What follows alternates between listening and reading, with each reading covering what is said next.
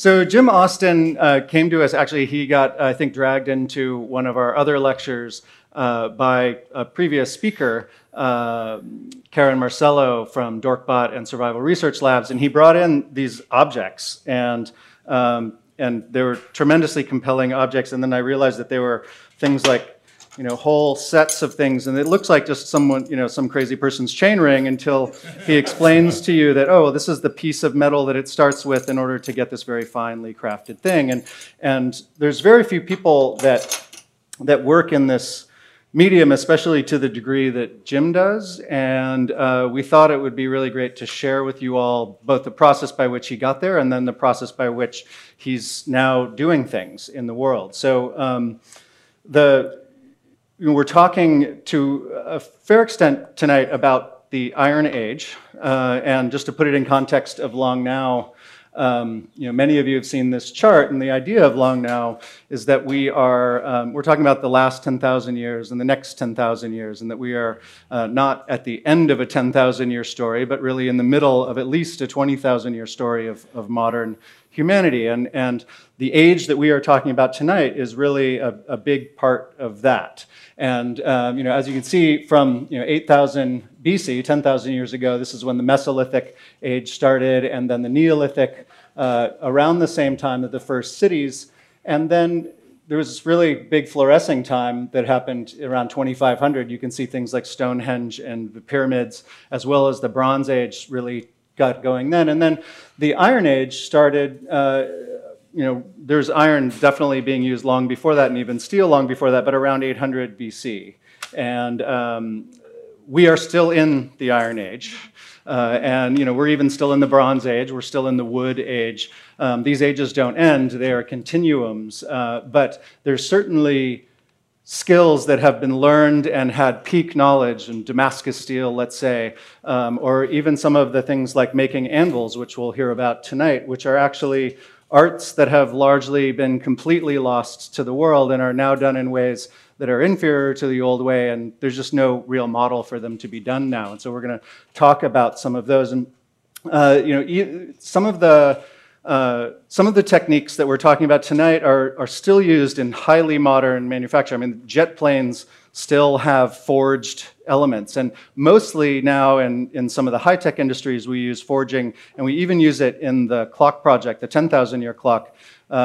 You can see these stainless ring forgings. These are basically when you want to get, if you were going to try and make a large circular thing out of stainless steel now, making it all a disc, cutting it out of plate, would cost way too much money. So you actually get these ring forgings made, you machine those, and then you get this what's called near net objects made. So we did that for some of the largest bearings that are in the clock, these whole series of 30-inch bearings that we built for the clock. And so it's both an ancient process and it's an extremely modern process at the same time. And I think the other thing that's important to understand about forging is it's very different than most of the modern processes that we now have. It used to be, for the last kind of 100 years, we've really been using reductive processes, which means you have a milling machine moving through steel or metal that's removing from a large block. And so you're doing reductive processes. And now everyone's very excited about additive processes, where we're adding layers of plastic or even metal now to create things with 3D printers. And that's what that is. But what we're talking about tonight is really what's called effectively a plastic process. Yes. Where we start with a lump of a thing, and you don't really get to change its mass fundamentally. You just get to move its mass around. And so you actually your brain has to think in a very different way to create things with forgings than it does for some of these other processes. And I think many of you have heard the old adage, Michelangelo, how did you carve that, the Pietà out of stone? He's like, well, I started with a stone and I removed everything that wasn't the Pietà, right? And so that's one way of thinking about how to create objects. But this way is I started with this massive stone and I pushed it, or clay in a way, it's more like clay. I formed it into that object, but I never got to change its mass fundamentally. The Conversations at the Interval take place a few times a month at the Long Now Foundation's bar, cafe, and museum venue, The Interval, in San Francisco. This podcast is brought to you by Stripe, a company that's working to build the economic infrastructure of the internet. They help people start internet businesses and accept online payments from customers all over the world.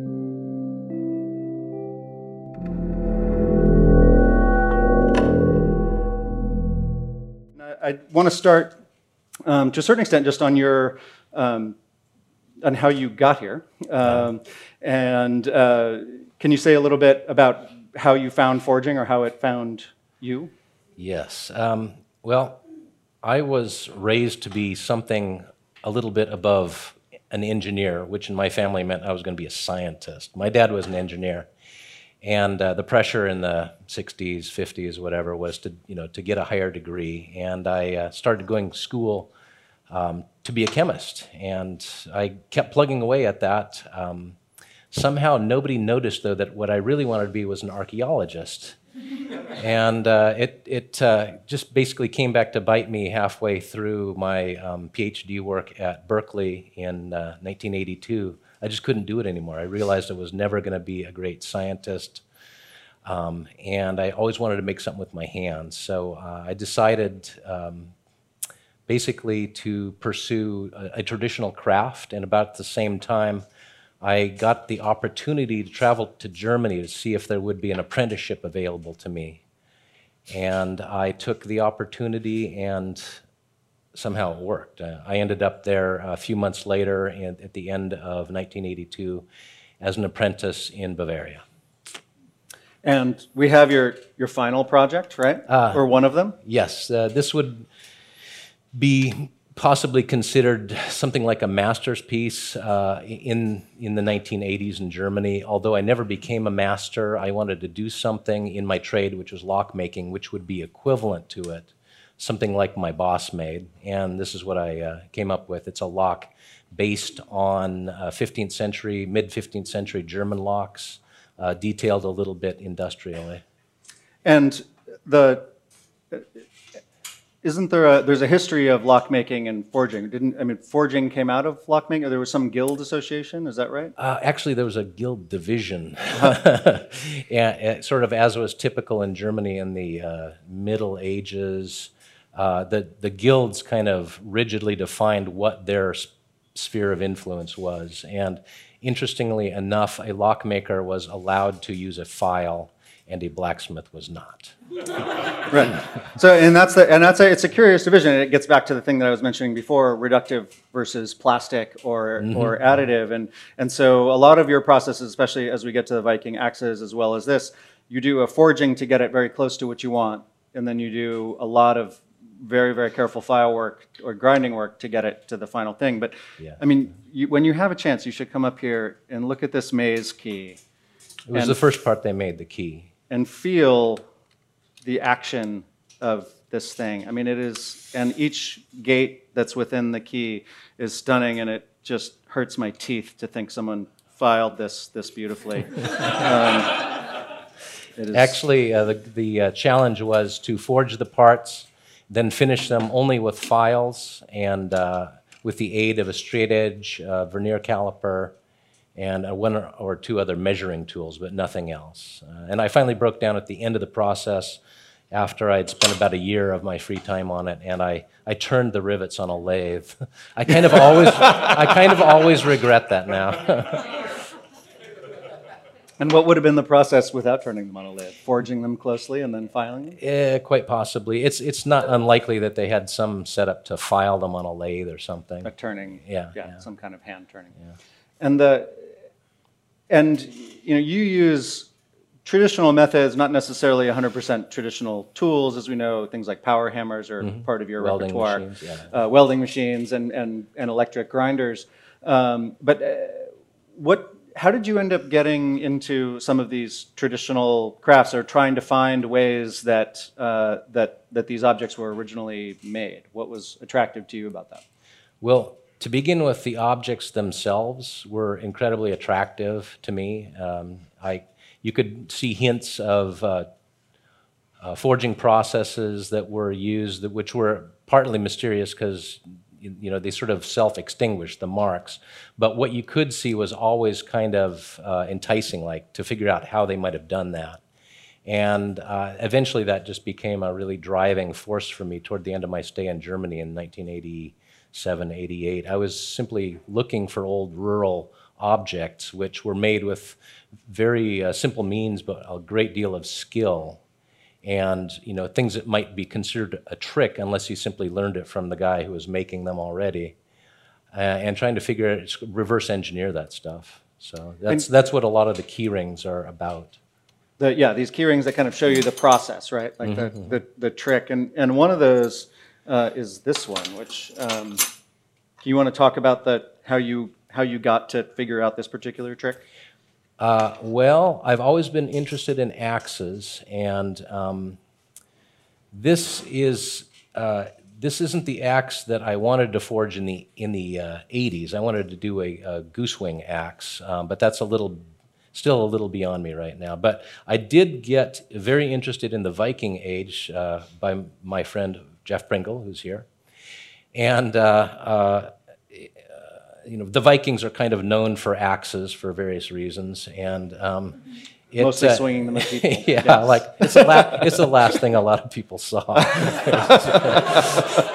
and anyways, it was also a few things were known, but apparently not very uniformly by people who were interested in axes. One, it was known, it's long been known that the axe was welded together to form the eye. There wasn't any form of hole cutting that led to this hole. It was actually forged in a kind of a special sequence of steps and then folded over to form the eye. And then these two pieces of metal which come close together are basically laminated together and forged such that you can't see the joint in most axes. And that to me was like, again, it was the great attraction of figuring out how that would happen.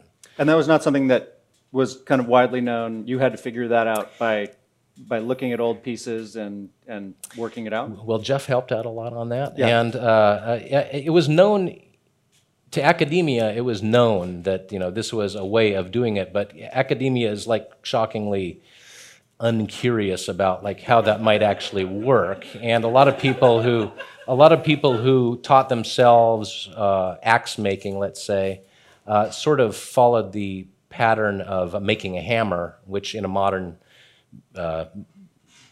sense means you punch a hole in it. So they assumed, especially in the case of some very beautiful axes, of course they put the nicest ones out in the museums, where you can't necessarily tell how they're made, and so there wouldn't be evidence of a weld.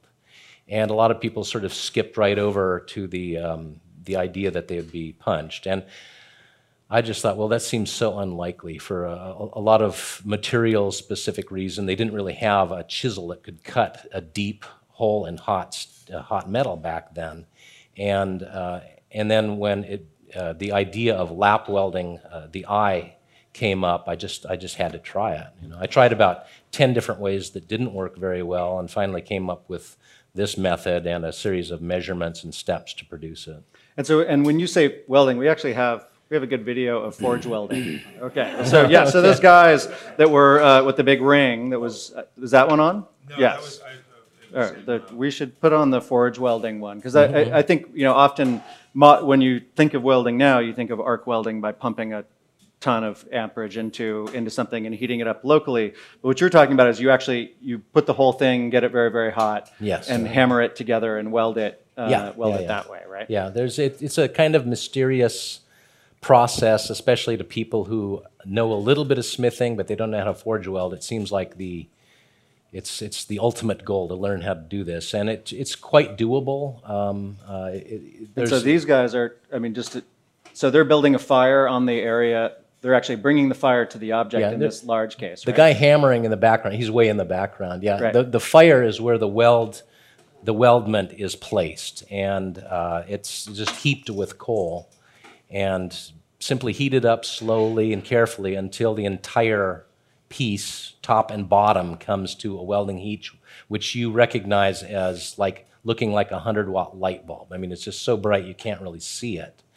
And it looks liquid on the surface because any slag that's present is in fact liquid, which protects the two surfaces that have to come together. And it's basically the metallic, surfaces which are free of solid oxides due to the liquid coating simply approach each other so closely that the metallic bonds form across the joint, and you've got basically one chunk of metal after that. Quite fascinating because then you have to kind of plastically deform both parts of the weld into each other and finish the weld. It's not, you don't bring two pieces together and run a seam down them. Right. Which would be vastly less strong, and they just had no way of even doing localized heating. Right, there was no such thing. And so it's actually a good segue into this object here, right? This is an anvil that was made in a way with this kind of process, right? Yes. This is anvil companies existed in Germany in the Westphalia area, and it was blessed with iron ore and water power and coal. So, and basically that's what you need to make large things out of iron, which would be things like anvils and anchors, stuff like that. So it turns out that anvils, to my surprise, I actually realized in Germany that I had no idea how an anvil was made. So I went to my boss in Germany and said, so how, this is a German anvil, how was it made? And he had no idea. And it became clear very shortly that nobody had really taken the time to learn about it. They just weren't interested. It wasn't going to make you any money. So anyways, after continued asking, I finally found somebody who was obsessed by anvils. He had them in a sump in a shed in the garden, and they were sitting in a pit, stacked. And he knew a lot about it, and he got me in touch with the last anvil making company. They had in fact bought all the tools and materials of all the other companies that slowly went out of business in the early 20th century.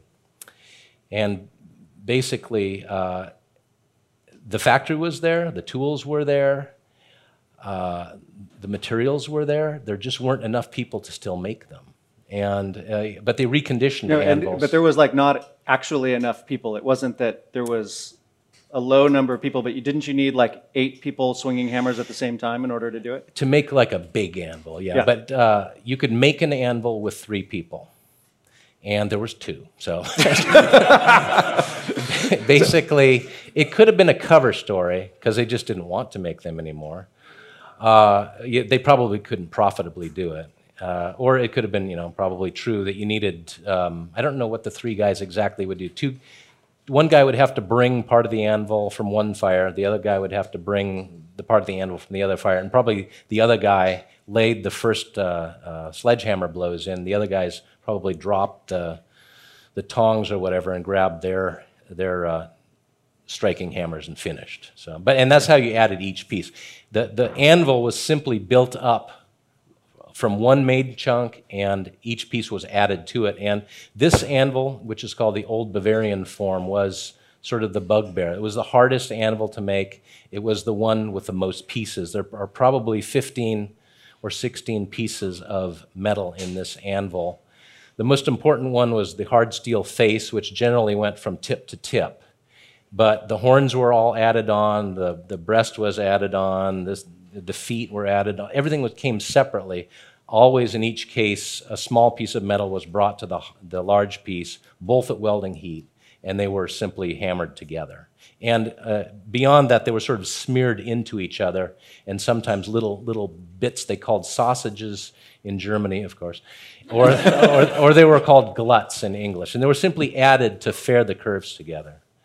The Germans were awfully good at doing this and taking everybody else's business away, basically, because they made them for all the other countries of Europe, too. And so, I think what's interesting is that we often see anvils and we go, oh, it's an anvil. But what's always unclear, I think, is that the anvil was an amazing piece of technology, right? It was the thing that you could hit all the other metal against, and it didn't move. And it didn't get formed the way the thing that is red hot that you're forming. And that it came in, there's hundreds of different styles that you used to be able to order them. And I think there were some shots of the old catalogs of anvils. And each one of them had a history, and they were even regionalized. right? There Yes, was yeah. there was the one place that made one, and another one, and Yeah, they wanted different shapes. In a region, there was every different trade that needed an anvil. There was every different region all over each country, and I mean, a different anvil might have had the hole over here or whatever, but there were a lot of different styles of making them. And these anvils, and as well, and you even brought a lot of this stuff back from Germany after your tenure there, right? Yeah, and that includes some of the anvils, and I think even the stumps that the anvils were attached to. Yeah. There just happened to be a sawworks on the top of my street, and they had a stack of oak tree trunks there, and it was easy to just drop off a couple of anvil bases. And at the time, I was going to ship 9 crates anyway, so I just threw them in the crates, and they came over with the anvils. And the other tool that I think is interesting, I think a lot of people associate forging with, and we've seen some videos of people swinging hammers as well as yourself, but there's another modern version of that I think is worth talking about. You don't swing a hammer for every single thing that you form in a forge, right? No, you use the power hammer. Power sometimes. hammer. Yes. So the power hammer is where I was going. Yes. Not the water-powered hammer of 1,000 years ago, but right. yes, the electrically powered hammer. They used water power to power hammers that could have been driven off line shaft in the 30s. Obviously there was a big push in the 30s to revamp the industries of a lot of different countries over there, and that's when a lot of things were converted from actual shafts, like in that Swedish, the Olafors factory. They were converted from actual wooden hammers with big medieval parts on them to the modern versions of hammers that were designed about the beginning of the 20th century. Right, so this is a picture of you operating your power hammer. So a lot of the work that you do is actually you use a foot pedal to get the striking. Cheating. It's not cheating. To get the striking force against what you're after. But you're kind of feathering that, and that becomes the art as well. A good hammer is highly controllable. You could forge down 3-inch square stock maybe, and then turn around and forge out something 1/4-inch square on the same hammer. So it had the sensitivity for that. I think we have a video of a water hammer being operated in someone in an extremely unlikely, totally white suit. That's Sebastian. I'm going to tell him you said that. Like, you're working in a forge in a white outfit? Yeah, so this is the water hammer. Yeah. Give you an idea of the old way of cheating, right? Yeah, right. And so you mentioned a little bit about how you got to Viking things. Was there just something about the genre, or how did you end up in the Viking world? Well, it's a kind of attractive level of technology to work at. The tools are small, so if you're going to teach people how to do this work, they don't have to find a 400-pound anvil to do it with. They could do it on a little tiny anvil, because basically that's what they used back then. The selection of tools was basic. It wasn't highly sophisticated, so you don't have to have a giant tool selection, and yet the skill was there, and it kind of throws the emphasis on the skills, and I just find it a useful arena to teach and learn in. And that we've talked a little bit about both iron and steel. Can you? I think I'm not sure that everybody understands the difference in why you would want to make something out of one thing or another. Mm-hmm. And I know there's a special step also in the axe making that maybe this piece kind of exemplifies. Well, this axe has been brought to the stage where a steel bit, that's a high carbon bit, has been placed in the front of the axe. And the back of the axe is made out of mild steel, which in my case is a proxy for bloomery iron. And that would have been a very low carbon, easy to forge metal. It was the cheapest form of iron, but that said, iron was a very expensive commodity back then. It had to be made by backbreaking work, charcoal making, ore digging, stack building. And then when the iron that you got looked like lava rocks, basically. So those needed to be put through a lot of additional steps to get anything usable. Then you started making your axe. So iron is what you smelt out of the earth, basically, yes, and then steel is... Steel would go through additional refinement. You might be able to smelt it directly, but might also take a more sure route to making steel by taking some of your iron and maybe making it into strips and then packing those in charcoal and heating them up to, it's a yellow heat for 6 hours or something like that, in which case the carbon simply diffuses. It directly diffuses into the iron and ups the carbon content to maybe 0.8 or 1% carbon. You end up with something that's got the potential to be a really fine steel. At that point, though, it's like cookie dough. It doesn't have any good consistency. It takes a lot of refinement to get a good blade steel or edge steel out of that, or something to put on your hammer to take the impact. So what you've done is you've taken already expensive iron, you've decimated it about 30% of its weight maybe, making it into steel, and then you have something that's much harder to work with. So, right. But it's good for blades. It's good for the blade, but right. It would be a lot more expensive and a lot harder to form into any more of the more complex shape. And so they would not use it for everything, they would just use it for the sharp bits. And, Yeah, exactly. And you see that in the ancient artifacts as well, that kind of that line?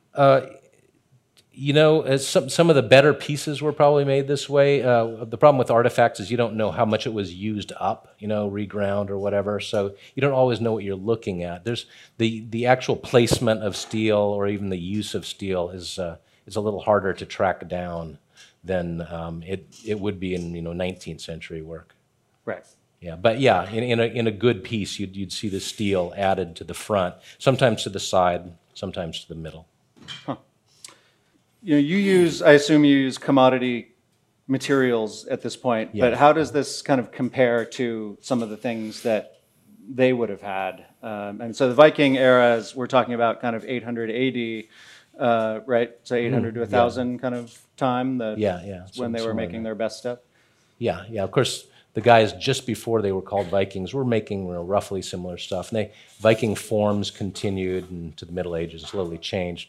The material didn't really change. I mean, the bloomery iron was the rule basically back then. It was very, like I say, very low carbon, very soft because it wasn't solid steel. It had slag interspersed throughout the structure of iron, so it tended to move easily. It would have been easier to weld together probably. So what I use is harder to forge. It's harder to weld together to a certain degree, but it's dead cheap. And if you're going to teach something to students, then you want to make a doable task out of all of this stuff. So I teach in something that you can buy.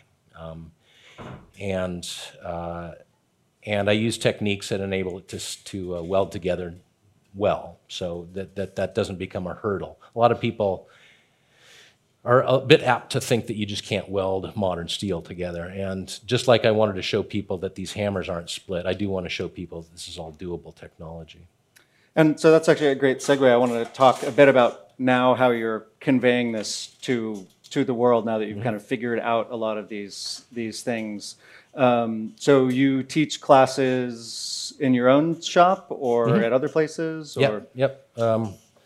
My Danish friend thought up the name Rot Academy. These cards are out there. Morton, great guy. And so that's mostly at your shop? Yes. There's no other location. I teach at the Crucible from time to time. They've got good stuff going on down there too. But I wanted to have complete control of the tooling and the fires and set the space up the way I wanted to do it. So the obvious thing to do is to devote part of my shop to that purpose. So I have 6 teaching stations basically. And this is over in Oakland? In Oakland, yes. Yeah. And so, and part of that is this process that I'm holding up these 2 objects of, and both the kind of how you've brought these objects to these kind of stop motion states, and I mean, I think it's worth pointing out the difficulty of what he has done here. This means that for doing the whole progression of, let's say, the axe making, he had to make that axe effectively 20 times, or up to that stage 20 times in order to get to this thing. So I highly encourage you in the end here is to really look at these things. They're pretty amazing. And then you've gone to another stage with this much lighter version. Yes. By 3D scanning it and then putting these objects up so that people can look at the 3D objects as well as 3D printing them as another way of conveying them, and it's starting to get to where we are here with the Manual for Civilization. So the book, the library shelves here, the idea is that this would hopefully be the 3,000 books you would most want to restart civilization. And certainly one of the types of things we want are things like how you do forging. And one of the very first things we brought in here were the Gingery series of books that start with how to build a forge, and then once you build a forge, you build all these other things. But fundamentally, the very first thing you need to make before you make any other technology is the forge itself, and then those first tools. So it's, I think, one of our attractions to this process is that it's the technology by which all other technologies are bootstrapped. And so if you learn this one, you then can use it to make the tools that make the tools that make the tools. And you do make some of your own tools. Things like hammers, and I was struck by how many different types of hammers you have. This is nothing. Can you talk a little bit about making your own tools to then make your objects? Well, it's something, if you go into smithing, I by no means recommend doing that, but if you go into smithing, you're going to have to make a lot of tools because there's not a lot available. And in some tools, it's crucial that it be made to your exact specification. Like a tongs, if they don't fit your work very, very well, don't enable you to hold on to your work. If you can't control your iron, you can't forge it. So in some cases, you're simply going to have to make your own tongs. Making hammers is somewhat the same, although it's also a matter of just pride sometimes in using your own wares.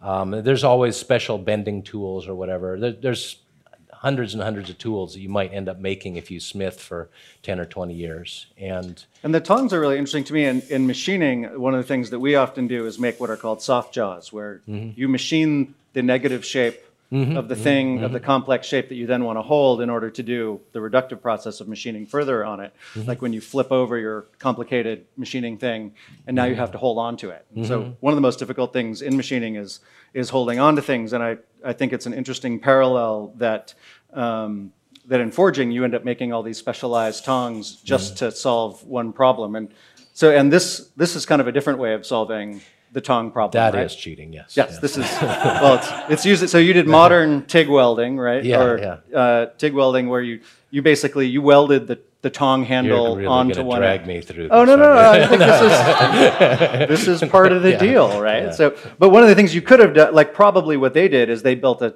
ridiculous special tong for every stage of this process, right? I don't think you can do most of the work on the back if you can simply grab the thickness on the front. Right. And it could be that they used a longer bar, although the bar transmits heat and does become a problem. But yeah, they probably just, in Sweden, the guy who forged an axe for me simply had one tong for the front, and then he had a tong for the back. So you can get by with if you make a bunch of similar axes with maybe just a couple of tongs.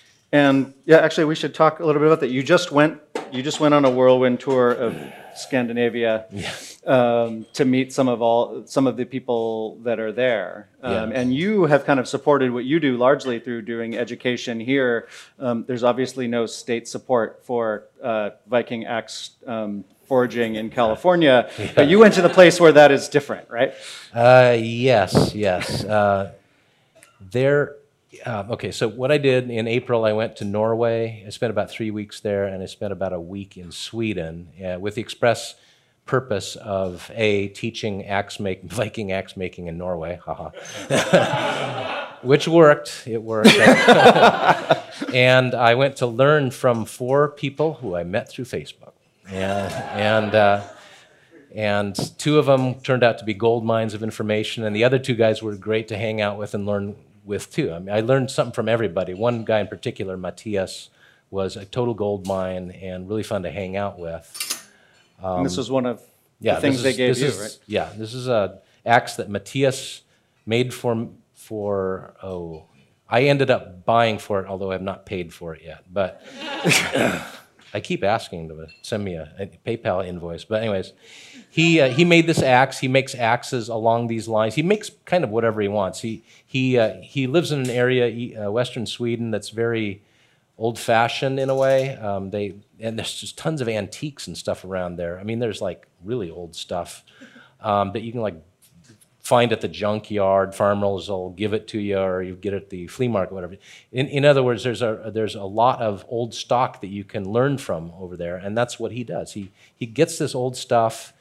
A lot of these techniques have been, to a certain extent, maintained and even taught at certain schools. So, and then once you have the basics down, you can look at some of the traces in the old pieces, and then what he's doing is he's recreating some of these axes. And the call for the axes is mostly by people who hew logs for building houses. And those are the guys who have the money to buy axes and get them made just exactly the way they want. And that's actually an important distinction. I think we all are thinking of the Viking TV show, where the only axes we see are being wielded towards the other bad Vikings or the English. But one of the major uses of axes is really as a building tool. Yeah, right? I mean, that's probably 99% of the axes were used on the farm to do farm chores or build a new outhouse or something, whatever they needed. They had a kind of regional specific ways of hewing and joining timber and building structures out of it. And there's still people doing that now, amazingly, right? And Yeah, definitely. I don't think too many new buildings are built that way, but buildings that have rotted timber on them, or they sometimes, I guess, lift it and make a duplicate log and slip it in, and especially in the sills and the foundations, some of this stuff rots. But like I say, there's houses standing there that have been there for 500 years. They don't look like they need that much repair. And so it looks like a good investment, to keep. If you do need to do the work, do it, because it'll be there for centuries. And so those guys, the guys who have the contracts to do this restoration work, in a lot of cases they'll have these sweet axes, like this old axe maybe that works so well, but they know if they use it, they're going to use it up. So they in many cases they'll pay a guy to make the axe right, and reproduce it. And the amazing thing to me in watching Matthias work is he'll make a few measurements on an old axe, go cut off a piece of steel, and his first one. It's not the only one he's made, but without looking at any intermediate stages or whatever, he was able to knock that axe out, which almost just laid over the one he was copying. And we're also going to open this up to questions soon, and you're going to be around and I hope walk around to some of these stations where you can explain some of these objects in more detail. But what is your kind of hope with where to go with some of this next? Is it really just to convey it to another generation, or is there who's your apprentice? My apprentice is the world. No. I kind of considered the way blacksmithing and most trades have been handed down or across or whatever over thousands of years, and basically there has been the master or journeyman apprentice system where one person teaches a few other in his life, and they continue that work. And then as things move along in the industrial era, factories wanted to make sure that there were standards for production, so they might keep mid-stage pieces around and have drawings and specifications for their work. And industrial economy might need people who simply go to school and learn this stuff, but still it's going to generally amount to one teacher and a dozen students or something like that. It's getting the word out in maybe more effective way, but I have kind of realized that the best way to do maybe a lot of this would be to put the knowledge online. And I thought maybe the best way to do it would be to forge things in stages to make the plastic flow of the material obvious, because it is quite obvious if you can compare two pieces that have only had 15 minutes of work done between them, you can see what was done. If you have only the finished piece, it's nearly impossible to tell how it's done. You can say in theory, oh yeah, that's an asymmetric wrap, but to do it is an extreme amount of work to reproduce a piece. And yet if somebody does it, if they go to the work of making stages, then they can go and show people these pieces, and moderately experienced smith could suddenly, I think, make an axe, maybe by a second or third try. But it also occurred to me in doing that I was carrying a box of 40 pounds of unique pieces, which if I simply lost one would be a total pain in the ass. I'd have to make it over again. Of course I have the left, I should be able to do it, right? Because I have the previous pieces, but it would just be a terrific pain in the ass. And there's no reason for it to be that dire. So I just thought, well, what if we just start scanning this stuff? The information conveyed by any stage is simply its shape. So the easiest thing to get a 3D scan of would be, this chunk of iron. It's flat black, it's relatively small, and it represents a very specific stage that would be nice to remember for a long time. So basically a friend of mine at one of our California Blacksmith Oktoberfests last year had some sort of scanning software and was using a digital camera to make 3D scans of people and stuff. And I said, well, could you do a few of these for me, Whitney Potter? So he did 3 pieces for me and sent me the 3D prints. I thought, this is perfect. It's like, it could be downloaded from online. It weighs like 2 ounces, not 2 pounds. And it's no longer unique. It could be printed out anywhere in the world. And it could represent a process extremely well, maybe better than anything that, maybe 1% worse than having the actual steel pieces, but still the fact that it could be downloaded 1 million times, it's kind of awesome. So, and do the Facebook nerd friends in Scandinavia, are they the forging nerds? I mean, were they using some of these objects? Well, no, not yet. As a matter of fact, they don't. I showed them this. It's like, ooh, plastic. It's like you don't get it. You don't get it. So we need the next generation. The academics are kind of like not so interested in smithing, and the smiths are not quite, making the connection, or they don't really necessarily know where to get a scan done. But here, in virtually in Silicon Valley, this would be the easiest thing to get done, and it seems like. If somebody's willing to collect the knowledge and make the sequence, that it would be relatively easy to put out there. Great. So we'll open it up for questions. We'll also just be around for quite a bit this evening, and then we're going to drink the stuff that Jim didn't make. We have I found it. Yes, we're going to be all prepared. Okay. Yeah, and it's 120 proof, by the way. Yeah. Yes. Could you just talk a little bit about the science and the craft that goes into making samurai swords, which have been made in Japan for hundreds of years, that have an extraordinarily high level of refinement to them? Not very well. The question is on samurai swords. Yeah. I have not delved into that really much at all. I have a little bit of literature which I hope to read someday, but I think that is probably some of the best work that's ever been done in traditional blades, but it's not really what speaks to me in terms of what I'll go out in the shop and do.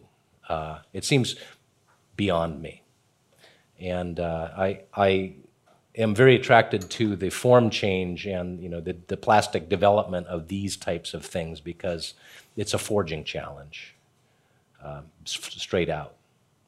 Whereas the sword development is more just a plain skill. They're just problem. So over the top, like complex and finely controlled, and in the end, you can't use it for a lot, And I sort of like the connection to the woodwork. I'm finding more and more interest personally in the woodwork that's done with these things too, and getting in touch with hewers who make timber frame houses and things. You mentioned your interest in archaeology, Mm-hmm. anthropology. Mm-hmm. As I'm watching all this, it occurs to me that it's a very, very sophisticated process for what was essentially Dark Ages technology. And I was wondering, what is your affinity? How do you feel about the Vikings and what they could do? It's amazing to me. Yeah. Well, I mean, the first thing that strikes me about them is that they really got around. And that in itself is just really interesting to me, that they were so expansive and so curious and wanted to trade and other things. Other things, yeah. And, as soon as they were able to, they apparently just burst out of Scandinavia in these beautiful boats and went all over the place. And basically it's all due to their skills with woodworking. And, that was sort of catalyzed by their knowledge of how to make great axes and tools. And they must have been inventive and adaptive, to come up with a lot of the stuff that they did. I mean, some of it might be based on fragmentary Roman knowledge. And you actually worked a little bit or went to a site where they're recreating some of these old boats while you're there? They're building a replica of a 100-foot-long, probably some raiding. Well, it might be a trade boat or something. I'm not quite sure. Gokstad ship. And they're doing it straight up original. They're getting oak logs from Denmark, I believe, and they're simply splitting them. It doesn't take a lot of tooling to split an immense log. If the grains, if it's been chosen for its straight grain for shipbuilding, then basically they make a few cuts in the front with an axe, and then they get little wedges in there, and they just start driving the wedges in, and it pops the end of the log apart, and then they start driving them in the length, and all of a sudden the log just pops in two pieces. I mean, that's an extreme skill, so that it doesn't go off or twist, which will cause you a lot of lumber loss. Yeah, one of my favorite stories about one of those great long-term thinking stories that kind of along the lines of the oak beams of Oxford story that we tell often is actually a vastly more documented story that is from the Norwegian Navy, where just in the last 20 years, the Royal Forester sent a note to the Norwegian Navy saying, "We have the masts that you planted 200 years ago for your ship." So they had to plant them 200 years before they needed them, of course. And so they in the 1800s they planted masts for the Navy that they clearly were going to need in the year 2000. Other questions in the back. So you mentioned that the skills were often defined by the tools that they weren't allowed to use. You mentioned the file. Mm-hmm. You also said that, for your work, that using a power hammer was not cheating, but that the TIG weld was. Oh, well. So my point is that I'm just trying to understand how do you define the rules of what are the tools or processes that are for yourself personally that what are the things that make it satisfying versus outside the realm of this art? That's a good question. So where do you draw the line between traditional, non-traditional, and what aids the process? Well, generally my goal is to end up with a finished artifact that reproduces the technical steps that the originals probably used. So the fact that I'm welding a handle onto here, it doesn't end up in the finished piece. It's a bit of a cheat, but it gives me extreme control over the piece. And yet, it's a bit of work that I have to do every single time. That yes, I should make the tongs. Every smith should make those tongs. That you just keep welding a handle onto it for. But it's not as central to the finish. It's not central to the finished piece. So I allow myself that. And yet, I totally want to forge weld the joints. That's an absolute requirement. I think he also drives a modern car to his shop every day. In the front. So my question is, So making these kind of objects is obviously aesthetically pleasing. Mm-hmm. And it's amazing that you're using the modern technology of the 3D scanning to move it forward so that more people can learn this skill. But what is the connection in your mind to the past? What's your intention? Is this about discovery, about archaeology, like hands-on archaeology about the Viking era? Or is this more about like artisan craftsmanship in the 21st century to you? What's the sort of point? I guess Are I'm you, always... are you about the history or are you about the future? or the present, maybe. I like to have a great time in my shop investigating possibilities that that might have, possible techniques that might have been used in the past to get stuff done. Whenever possible, I will gladly have somebody just tell me how to do it, and then I'll do that. I enjoy simply doing things the way they were done. Like when I was a kid, I was like fascinated by Colonial Williamsburg because they're like hardcore about just doing everything the old way there. I'm not quite that hardcore. If I can, I don't want to dress up. B, I do want to get it done and go on to the next thing. I don't want it to be hierarchical thing where I have to go learn everything from some guy. It's like I want to work through stuff and get a basic familiarity with the limitations and the discipline of the material without, taking twice as long to do it. And, part of the reason is I want to represent that sense of this is doable to other people. I'm trying to open the doors and make it accessible. And then you can always regress the technique. You could get the clothes. You can sit on the ground with your with your little anvil, and you can make this. And once you know how to do the axe, the other part would be sort of in a way easier. The clothes and stuff. The dressing up. Yeah. In the front row. How much would a tiny anvil cost? How much does a tiny anvil cost? Tiny anvil, about $100. Yeah. And modern anvils are just cast objects now. They're not forged. Typically, yeah. No, nobody's forging them anymore. Yeah. So you want to go on eBay and find one from at least 100 years ago. And don't spend any more than $100. Yeah. Center. I'm interested in how workspaces make people productive, and I was wondering if you derived inspiration from people in Germany, or how do you notice that your workspace specifically? How far apart tools are from each other, and how high things are off the ground for ergonomics and all that. Right. So a question on how to set up your space, and I was actually struck when we were at your space that you have it set up obviously so you can get the hot metal to the next thing, to the next thing, to the next thing, pretty much by pivoting in nearly just a few steps. Right. Well, that's a really interesting point because when I went to learn in Germany, I was so shocked by the disorganization and the mess of the shop that I worked in that I spent about a week. I think they told me I spent 2 weeks just cleaning it up. I wouldn't even listen to what they wanted me to do. I just cleaned up.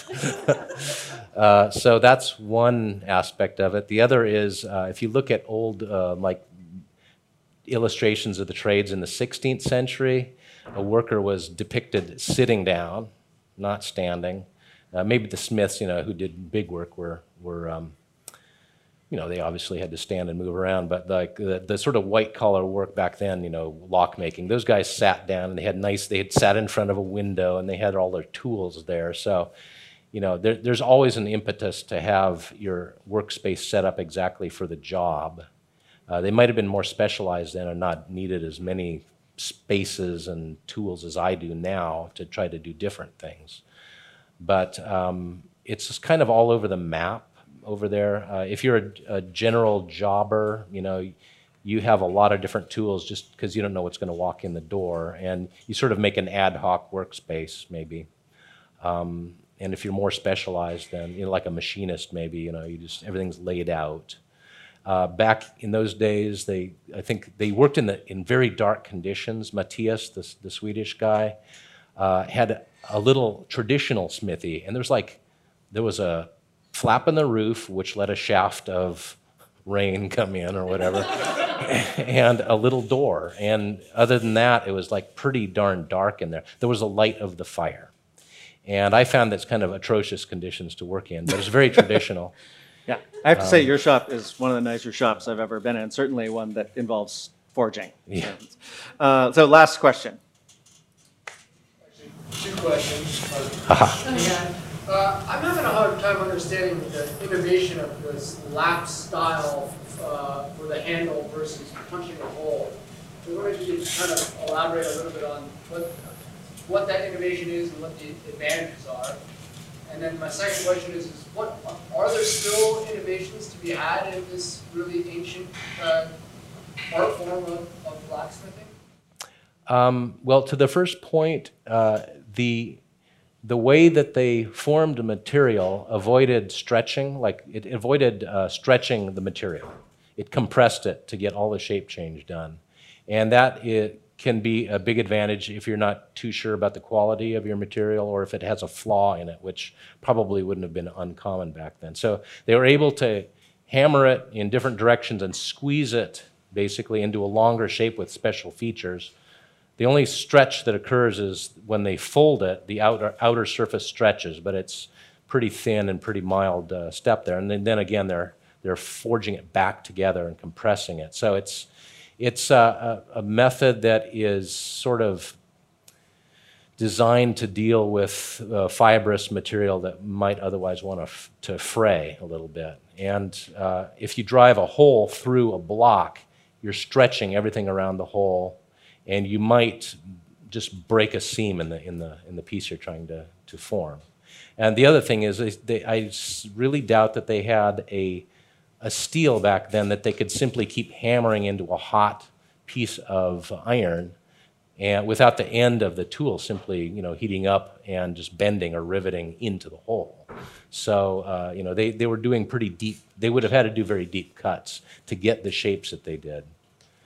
And the second question was, it's a great one to end on, which is, are there still innovations to be had in forging? I don't know we'll ever know all that they knew, so I can't say whether we can innovate beyond what they've done in technical, traditional stuff. I think, with all of the hundreds of thousands of smiths that have existed for several thousand years, it would be hard to ever, figure out if somebody hadn't done what you were proposing to do. And that's about all I could say about that. I mean, it's kind of like bicycles. Every time someone thinks they've invented something, you can pull out the old book and go, you know what? Actually, that got invented 100 years ago. Yeah, and they were under a lot more competitive pressure back then, to do it. Well, I think it's important to remember that's at one point, like making this kind of object was the highest technology of its day. And these were the people making the spaceships of their time, right? They were the rocket scientists, and so it was. It was at one point. This was always the highest technology. Yeah. So thank you, Jem, for sharing with us tonight. Thank you very